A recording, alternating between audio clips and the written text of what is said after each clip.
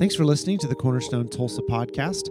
If you'd like to learn more about our church, you can visit cornerstonetulsa.org or find us on social media. We gather every Sunday at 9:30 and 11 o'clock and would love for you to join us. If we can do anything for you at all, please email us at hello@cornerstonetulsa.org. And with that, let's hop into this week's teaching. All right, the teaching text for today is Jeremiah 12, 1 through 5. It's on page 1097 in your Bible, in case you don't know where Jeremiah is. And we'll read this aloud together. You are always righteous, Lord, when I bring a case before you. Yet I would speak with you about your justice. Why does the way of the wicked prosper? Why do all the faithless live at ease? You have planted them, and they have taken root. They grow and bear fruit. You are always on their lips, but far from their hearts. And yet you know me, Lord. You see me and test my thoughts about you. Drag them off like sheep to be butchered. Set them apart for the day of slaughter. How long will the land lie parched, and the grass in every field be withered? Because those who live in it are wicked, the animals and birds have perished. Moreover, the people are saying, he will not see what happens to us. So this has been Jeremiah's complaint, and then God responds. If you've raced with men on foot, and they have worn you out, how can you compete with horses? If you stumble in safe country, how will you manage in the thickets by the Jordan? Let's pray. Father, thank you for your word. I pray that we're confident that it's alive and active, that it's sharper than a double-edged sword. Use your word to cut us open, to bring comfort and to bring challenge.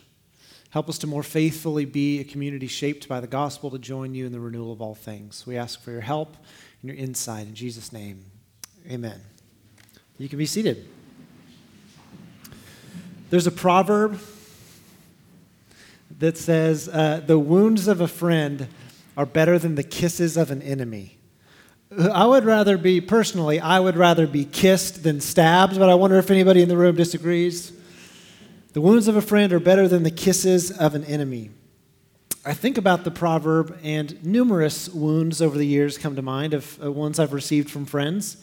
One of them, I was 11 years old, and I went to children's camp with my church. And we were in Turner Falls, Oklahoma, beautiful Turner Falls, Oklahoma. And I guess my church didn't have a children's pastor at the time because the youth pastor came, and Randy Ayers. And Randy was in a cabin with 15 of us, and we were very sweaty and very we were loud, annoying, obnoxious kids. And probably by Thursday or Friday of camp, we had taken Randy to the very edge of his sanity. And I remember exactly where we were at the Turner Fall campgrounds. And a group of us were following Randy and getting on his nerves. And he turned around and he goes, "Be a leader, John Odom." It's like, gosh, I'm 11 years old here. I'm going to tell my parents you called me to be a leader. It really hurt my feelings. But it stuck with me. I wondered, why did he say that to me? And why didn't he say that to the other doofuses that I was friends with? Go forward 10 years, and I was working for Ben's dad, John Kilgore, a very, very sweet man, not a guy who loved confrontation. And so I now know that on one day when I was working for him at Kilgore Landscape Design, that it must have cost a lot for him personally to confront me. Because one day after work, he asked me to stay behind. He said, "John, I just need to talk to you about some things." And he said, "You don't work nearly as hard as the other guys. We really like having you on the team. You're so nice, but you don't go after it like the rest of them." And he felt so guilty. He hugged me a lot and told me that he loved me. It's like, ugh, another wound. Thank you, John Kilgore. 4 years after that, I was working at Asbury on staff. I was sharing an office with Todd and our friend Spencer. Todd was the short one. I was the tall one. Spencer was the bald one. And Spencer has a very distinct personality. He's grown a lot, God bless him. But one day, the three of us were sitting in the office, and Spencer was agitated with me because I was being indecisive about some leadership thing that we needed to do. Spencer said, "I wish you'd just quit hemming and hawing around on everything. You're so hesitant. Either lead or get out of the way and let somebody else lead." It's like, oh. Does nobody like me? John Lawrence, who is a part of Cornerstone, was in the room when that happened, and I remember John just kind of quietly like shrinking out of the room. Each of these people, Randy and John and Spencer, gave me a wound, and they didn't do it to hurt me. They did it, each of them, because in one way or another, they saw something in me that was unrealized. They saw strength, or they saw leadership, or they saw decisiveness, a capacity for it that was unrealized. And my bent toward the world is I just want to keep the peace. I want people to get along. At my most average, I will do anything just to preserve the artifice of harmony. Let's at least pretend like we're getting along. And with each of these guys, they sacrificed the artificial harmony in the interest of giving me a wound, but a wound that could make me well, a wound that could actually help me and assist me in life, and that was really their goal. They gave me the kind of wound that's better than the kiss you can get from an enemy. And in Jeremiah chapter 12, God is dealing Jeremiah a kind of wound that's better than the kisses of an enemy by giving him this reaction to his complaint that's not quite what he was hoping for. A reaction that was calling him to his strength, an invitation to live into his potential, to fully realize who he could be as a child of God. Jeremiah was a prophet. And I don't know if you're reading along in the Year of the Bible, so maybe you've seen the introduction video, but Jeremiah was a prophet to Israel and to Judah. The whole tribes of Israel, the 12, had been united under David's monarchy. And after he died, they split to the north. Most of them were in the north, called Israel, and the south was called Judah. And Jeremiah was speaking these edicts from God toward the people, these words of warning and caution. They had committed overt idolatry, having sex with these shrine prostitutes and worshiping rival other deities. They were even sacrificing their children to this god called Molech, who was an abomination. And God was jealous for the people that he'd made his own. And so he sent prophets, Jeremiah one of them. And Jeremiah was to deliver a harsh word of warning. The clock is kind of ticking down. Their opportunities to change, to repent, are narrowing, and if they don't change, exile's coming. God's going to send armies. He ultimately sent Assyria in 722 and then Babylon in the year 587, where they were going to wipe out the culture of Israel and Judah and send them to a foreign land. Jeremiah was the mouthpiece both of God's judgment but also of God's hope, an opportunity for them to be saved. Jeremiah was sent to deal them a wound in the long-term interest of their salvation. In Jeremiah chapter 1, which we didn't read, we hear Jeremiah's call to ministry, the moment where God grabs his attention. In Jeremiah 1, it says, "The word of the Lord came to me, saying, before I formed you in the womb, I knew you. Before you were born, I set you apart. I appointed you as a prophet to the nations." And Jeremiah responds, "Alas, sovereign Lord," I said, "I don't know how to speak. I'm too young." But the Lord said to me, "Don't say I'm too young. You must go to everyone I send you to and say whatever I command you. Don't be afraid of them, for I am with you and I will rescue you." Mentally bookmark that phrase. Declares the Lord. The Lord reached out his hand and he touched my mouth and said to me, "I have put my words in your mouth. So today I appoint you over nations and kingdoms, to uproot and to tear down, to destroy and to overthrow, to build and to plant." And at the end of this chapter, God says, "Get yourself ready. Stand up and say to them whatever I command you. Don't be terrified by them, or I will terrify you before them. Today I have made you a fortified city, an iron pillar, a bronze wall, to stand against the whole land, against the kings of Judah, its officials, priests, the people. They will fight against you, but they will not overcome you." And then he says the phrase again, "For I am with you, and I will rescue you, declares the Lord." God gave Jeremiah 3 gifts in these passages that we've just read in his call story in Jeremiah chapter 1. He gave him 3 gifts by answering 3 core questions that each of us need answers to make it as a human being, because life is hard. 3 questions: who am I? What am I here to do?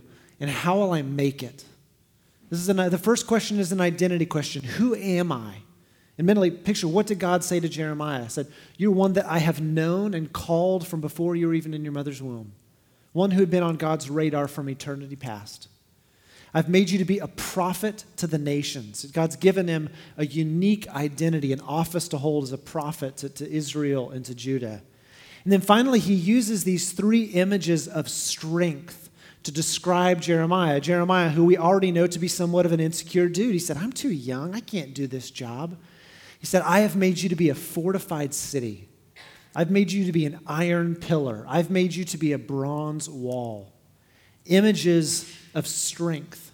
God gives him the gift of telling him who he is, his identity, a prophet, one called before his birth, and then a bastion of strength. What is his purpose? They answering that question, what am I here to do? You're here to speak every word that I give you. You're going to get opposition in the process, but you're to be my mouthpiece. I'm going to whisper it in your ear, and then you declare it before the masses. You're my prophet. And he gives these images of you're going to uproot and you're going to build up. You're going to destroy, you're going to overthrow, you're going to build, and you're going to plant. It gives this image of you're going to do this destructive work and then reconstruction. To do work of challenge, but also a word of comfort, a word of judgment, but also a word of grace. This is your purpose, Jeremiah. And then finally, he gives them this promise. We all wonder, man, do I have it in me? How am I going to make it? Twice he echoes this promise. Whatever you do, I'm going to be with you, and I'm going to rescue you. Quite frankly, the rescue part is slightly foreboding. It's like, well, what am I going to do that's going to need all the rescue? Twice he says, I'm going to be with you, and I'm going to rescue you. And so between chapters 1 and 12, Jeremiah begins this prophetic ministry where he's sharing fairly unpopular sermons with the people, this invitation to repent. And Jeremiah is known as the weeping prophet because the messages that God gave him to deliver were really, really hard. It's like John Kilgore giving to me the message of, you're not a very good employee. It killed him in the process. Jeremiah wept with the weight of the message that he was entrusted with delivering to the people. If you struggled in reading Jeremiah, Jeremiah struggled in speaking the words of Jeremiah. As the masses are really unhappy with him because he's calling them to repent, it really hits an apex in chapter 11 where it says, stop prophesying in God's name or we'll kill you. This is what the people are saying to him. And then in Jeremiah chapter 12, which we read aloud together, and we're going to cover it again so we can track with all of it, Jeremiah begins to respond to God. So this is what he says. He's groaning about how difficult it is to be him. You're always righteous, Lord, when I bring a case before you, but I want to talk with you about your justice. He's like, God, I'm sure that you're not in the wrong about this, but this seems slightly unfair to me. Why does the way of the wicked prosper? Why do the faithless live at ease? You've planted them. They take root. They grow. They bear fruit. You're always on their lips, but far from their hearts. Like, look, the bad guys are getting off so easy, and I'm having a really difficult time here. Then the next one, he continues. Yet you know me, Lord. You see me. I'm the good guy here. Test my thoughts about you. Be a good pal and drag them off like sheep to be slaughtered, to be butchered.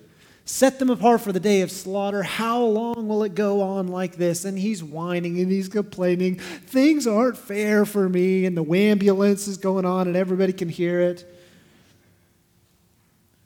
And I think, like for Jeremiah, what kind of response was he expecting from God? He's complaining about how unfair the whole situation was. What kind of response do you think he was hoping for? Oh, there, Jeremiah. Let me take care of this for you. Was he hoping for empathy, validation? God's like echoing his words back to him. So you're saying that ministry is really hard right now and you'd like me to lop off the heads of your enemies. I totally understand. That's very valid. But rather than responding with a message of comfort, in verse 5, God responds with a message of challenge. Did you notice what God said? If you've raced with men on foot and they've worn you out, how can you compete with horses? If you stumble in the safe country, how will you manage in the thickets by the Jordan? And God gives this non-anxious but kind of put off response to Jeremiah where he's like, look, is that all you've got in you? This is child's play. You are capable of so much more. Jeremiah in this moment is struggling with the difficulty of his purpose and his calling. He's called to be a prophet to the nations, but the nations don't want to hear what he has to say. But God's words of challenge hearken back to other words that God has already said to Jeremiah that should anchor him in the face of difficulty. He already knows his purpose, but the words of his identity. Jeremiah, don't you know that I knew you before you were born? Don't you know that I called you for this work before you were a twinkle in your father's eye? Do you know that I've made you to be a bastion of strength? I've made you to be a fortified city and an iron pillar and a wall of bronze. Why are you chickening out so easily? And Jeremiah, didn't I promise you that I was going to be with you and that I was going to rescue you? Do you think their plot to kill you was going to go all the way through? No way. I promised you twice. You know who you are, and you know that I'm going to be with you. Why are you chickening out? God recognized Jeremiah's unrealized potential.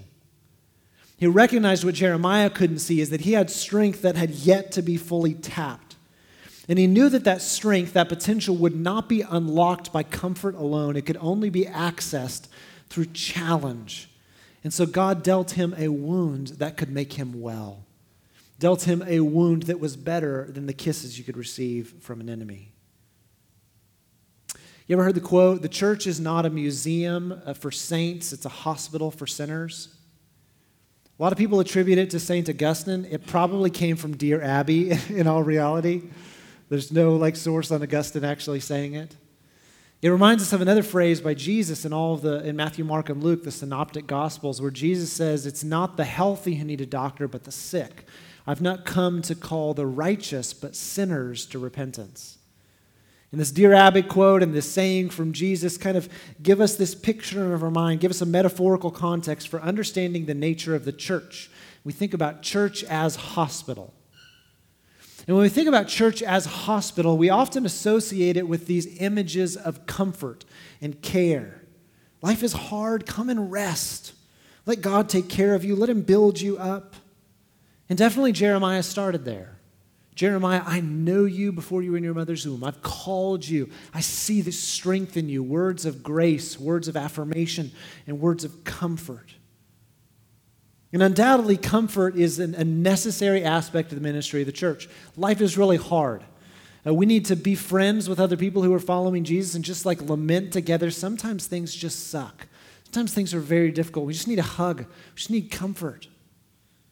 But like a hospital, if we stop at comfort, and comfort ultimately is just minimizing the distress of our symptoms, and if we never move on to addressing the root cause of our problems, which almost always means going through short periods of acute pain, whether it's through surgery or through rehab, and if we don't give our attention to bolstering the grit and the resolve to just keep going for the identified patient, that in the long run, a person is actually going to be more harmed and less healthy in the process. If the ministry of the church or if the ministry of a hospital only focused on comfort and not challenge in the long-term goal of health, then we are worse for the wear. Jeremiah was going to God, petitioning him for comfort, for solace. Just make me feel better. Eliminate the obstacles in my way. And God responded to Jeremiah by calling him to buck up and to get stronger, to toughen up and to face the trouble head on. There's a sociologist who said there is no correlation between improving one's environment, the challenges they're facing, the difficulties they're facing. There's no correlation between improving one's environment and their suddenly becoming more mature or responsible. What we most want in life is to avoid pain and difficulty. But in avoiding pain and difficulty, we're also avoiding the opportunity for growth in maturity and responsibility. We don't grow mature and strong by being patted on the back, by being comforted, by being told the words that we most want to hear. John, you are a model employee, even though in our minds we know I'm kind of a train wreck. We don't grow by being kept from difficulty. When I was going through a difficult season in high school, my dad wrote me a note, and he said, the steel of greatness is forged in the fire. I found in my life that there seems to be this gravitational pull toward comfort, where I want more than anything to stay in my comfort zone, to keep from being bothered by, the harsh realities about what's really going on in my mind or my heart. I really don't want to face the difficulties of dealing with conflict and problems that, if I work through them, could ultimately lead to intimacy in a relationship. I've got like this gravitational pull that's keeping me in place anytime I feel this impulse toward doing something that's right, toward doing something proactive, toward doing something to invest in my health or to serve other people. It's like in those moments where I have that impulse toward doing something of a higher nature or a higher order, the universe itself is working against me saying, don't do it, or do it tomorrow. That's my favorite one. My motto in life, why do today what you could do tomorrow? These are the forces of gravity or resistance that are perpetually working against me anytime I have that impulse toward doing something that is right, something that is others-oriented, something that is of a higher nature. And if you lose that fight with gravity enough, you may begin to believe that you are just lauded in life to be mediocre, that you're fated, you're destined to embrace mediocrity and beigeness and keep your feet forever planted on the ground. This is just certainly what Jeremiah wanted. Jeremiah wanted the elimination of gravity and also hoping to soar to places of greatness in life. But what he didn't realize, and what we often fail to realize, is it's precisely that resistance, that environmental challenge of gravity that's here to serve as our personal trainer, that's here to equip us to be strong and mature and complete, lacking nothing. These environmental factors that too often that can keep us down can also make us strong if we'll let them. Eugene Peterson, who translated the Message version of the Bible, wrote 1 million books on pastoral ministry, wrote a book on Jeremiah called Running with Horses. And he had a couple of great lines. He said, some people as they grow up become less. As children, they have glorious ideas of who they are and of what life has for them. But 30 years later, we find that they've settled for something grubby and inane.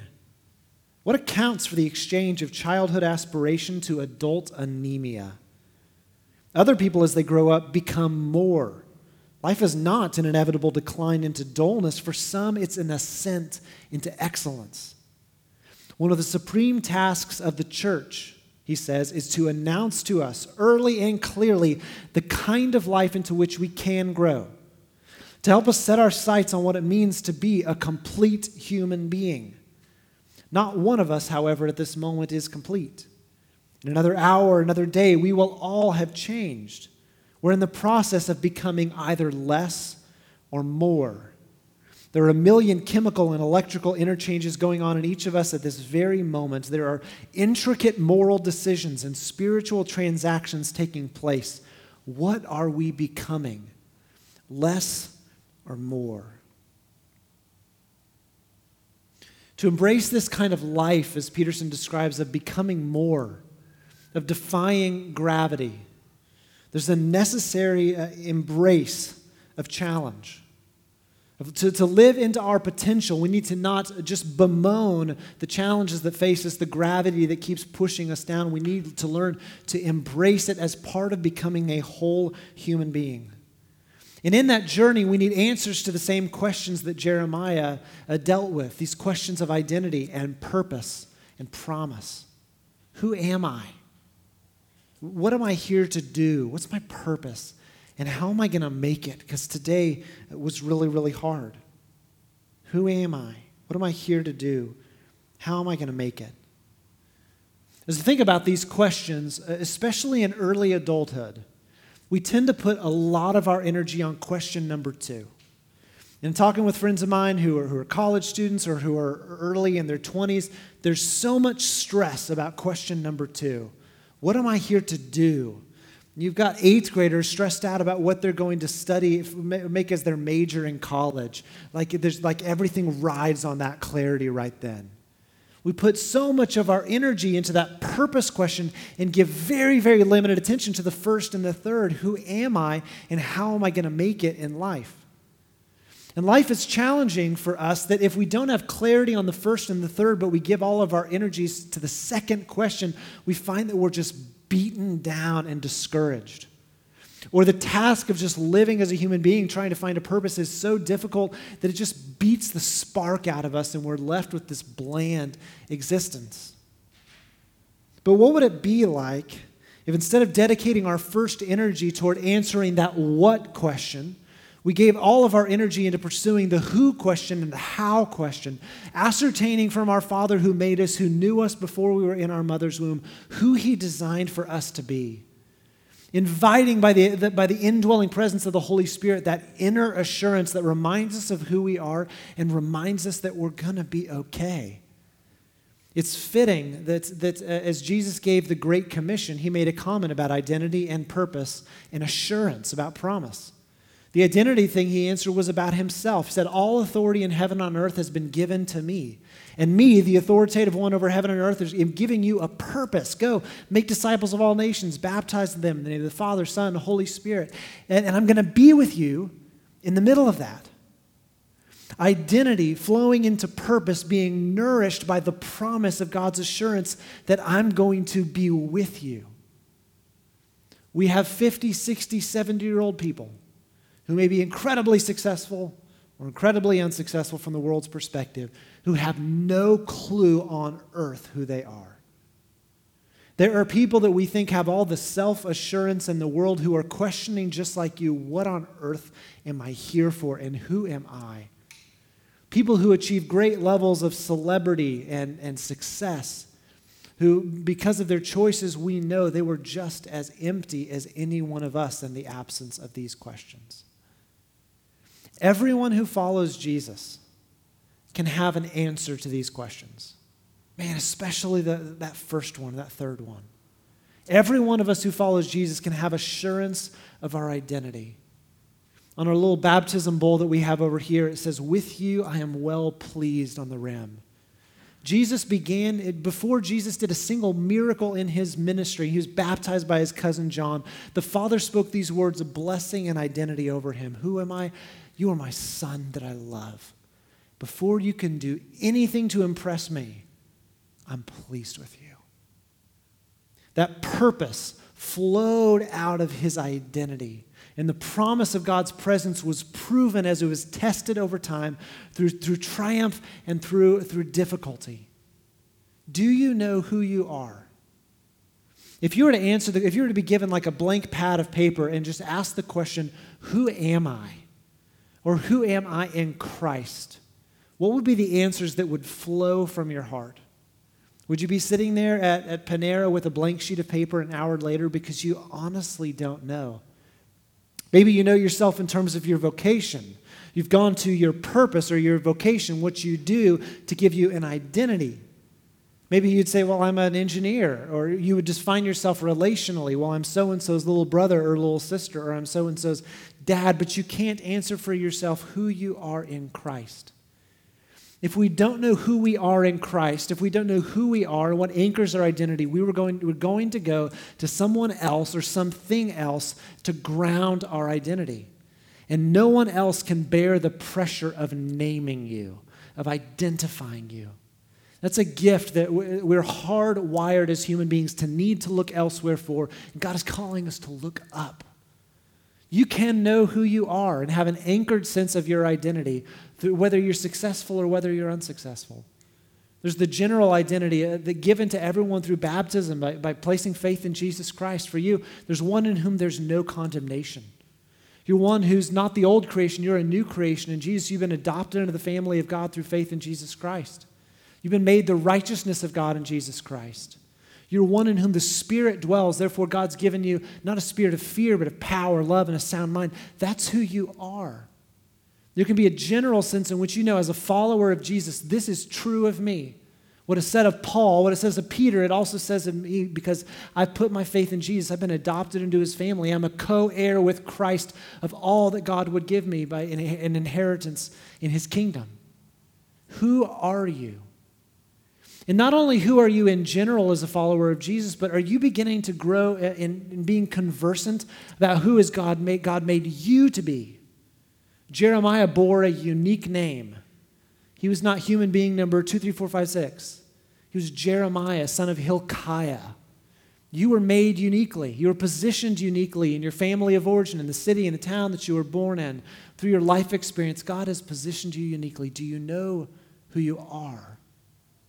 When you're going to sleep at night and you think about the day that's to come, do you have the assurance deep down in you, I'm going to be all right? Like, I'm going to be fine. You ever have those moments where you feel like you're overwhelmed by grief or sorrow and someone just puts a hand on your shoulder and said, hey, you're all right. And they have the emotional distance from the anxiety that is plaguing us, and we borrow their relaxed, non-anxious presence, and it just washes over us. Do you have a deep assurance, hey, you're going to be fine. You are so going to be okay. God loves you. He promised he'd be with you. He's got this. Don't be afraid. Don't be overwhelmed. It's one of the most consistent things that God said to people. Don't be afraid. I'm with you. And there's no more secure place of beginning to trudge through the questions of purpose and what am I here to do than from a person who is seated comfortably in the answers to the first and the third question. I know who I am in Jesus. The same Spirit that raised Jesus from the dead lives in me, so I think I'm going to be just fine. Jesus promised that wherever I go, he's going to be with me. I'm going to make it all right in this life. I don't have to be afraid. And if you've got your who and you've got your how, you can endure any what. You can embrace any difficulty with the confidence that God is going to use this to make me stronger.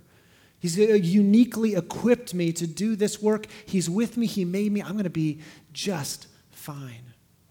We see this great comfort and this challenge in one of the keystone verses for those of us who love Jesus from Ephesians chapter 2. It's by grace you have been saved through faith. It's not of yourselves, it is the gift of God, not by works lest anybody should boast. What a word of comfort. And no matter what you've done or haven't done, man, God loves you. Jesus laid down his life to rescue you. But there's also a word of challenge and an invitation that follows. For we are God's workmanship, created in Christ Jesus for good works, which God prepared in advance for us to do. God had a task, a purpose that had been prepared for Jeremiah before he was born. And likewise, as he's shown his grace to you, he's also got a task prepared for you since before you were born. But you can't access that purpose, that what am I here to do, without clarity about your identity of who you are and the assurance that no matter what you do, he's going to be with you in the middle of it. So I want to invite just a couple of moments of reflection and prayer before we come to the Lord's table, and invite you just in the quiet of your own mind to entertain these questions. And maybe this afternoon, maybe in a quiet time this week, you would think about it for yourself. Who am I? What is true of me as a person? If you're a follower of Jesus, you can say, what is true of me as a follower of Jesus? What is true of me in Christ? If you're not following Jesus, if you're not in Christ, in answering that who am I question, you may think about yourself in terms of the crappy stuff that you've done or the shameful secrets that you keep that other people don't know. And so when they may applaud you for something else, but you say, but you don't know the real me. That real you can be transformed by faith in Jesus. How would you answer the question, who am I? You ask yourself the question, do I have the assurance that I'm going to make it? Because Jesus is with me. And then flowing out of that, what has he made me to do? What am I here for? Let's pray together.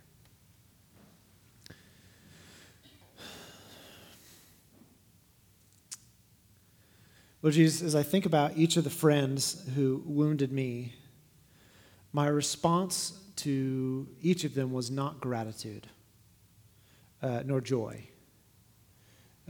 I rushed to self-defense. I was angry. I thought of things I didn't like about them in those moments. And yet, in retrospect, I also know that wound was for my good. And you see us not only as we are, but what we can be in Christ. And so there are times where you speak this word of discipline or challenge to us. And it may make us want to run from you like Jonah. Ugh. I knew you were going to say that. But I pray that you would give us the humility, that you give us the courage, that you give us the sense of self as being a son or a daughter of Jesus, adopted into the family, that we would embrace these words of discipline, not feel an insecure knee-jerk to run away from it or to distance ourselves from you, but we would embrace your discipline like a son or a daughter. Remember the words of Hebrews, God disciplines those he loves. God, may we embrace your discipline. May we embrace your challenge. And even in the difficulties of life that we bring on ourselves or that are circumstantial as a result of living in a fallen world, would you give us the courage and the discernment to treat this as discipline from you so that we may be mature and complete, lacking nothing? For those of us who flit from thing to thing, looking for an identity, hoping to have a sense of self, I pray, Lord Jesus, that you would speak over us the words that were spoken over you at your baptism. You are my son, you're my daughter, I love you, I'm pleased with you, may that be enough. Would you give us the deep assurance in the core of our being, we're going to be fine, we're going to be okay, you are with us. You have more invested in us than we do. And flowing out of our assurance of your faithfulness and flowing out of our identity in you, would you give us a clarity and a spirit of adventure in embracing our purpose? What am I here to do? And whether you have a specific calling for us, like connect the dots, or whether it's a blank canvas, go and have fun and make something beautiful of the world and the opportunities I've given you. I pray that you'd help us to be good stewards of this life, that we would honor you, that we would glorify you, and that we as your church would grow healthy humans by challenging and comforting one another in love, becoming all that you've designed for us to be. And all this we pray in the name of the Father, and the Son, and the Holy Spirit. Amen.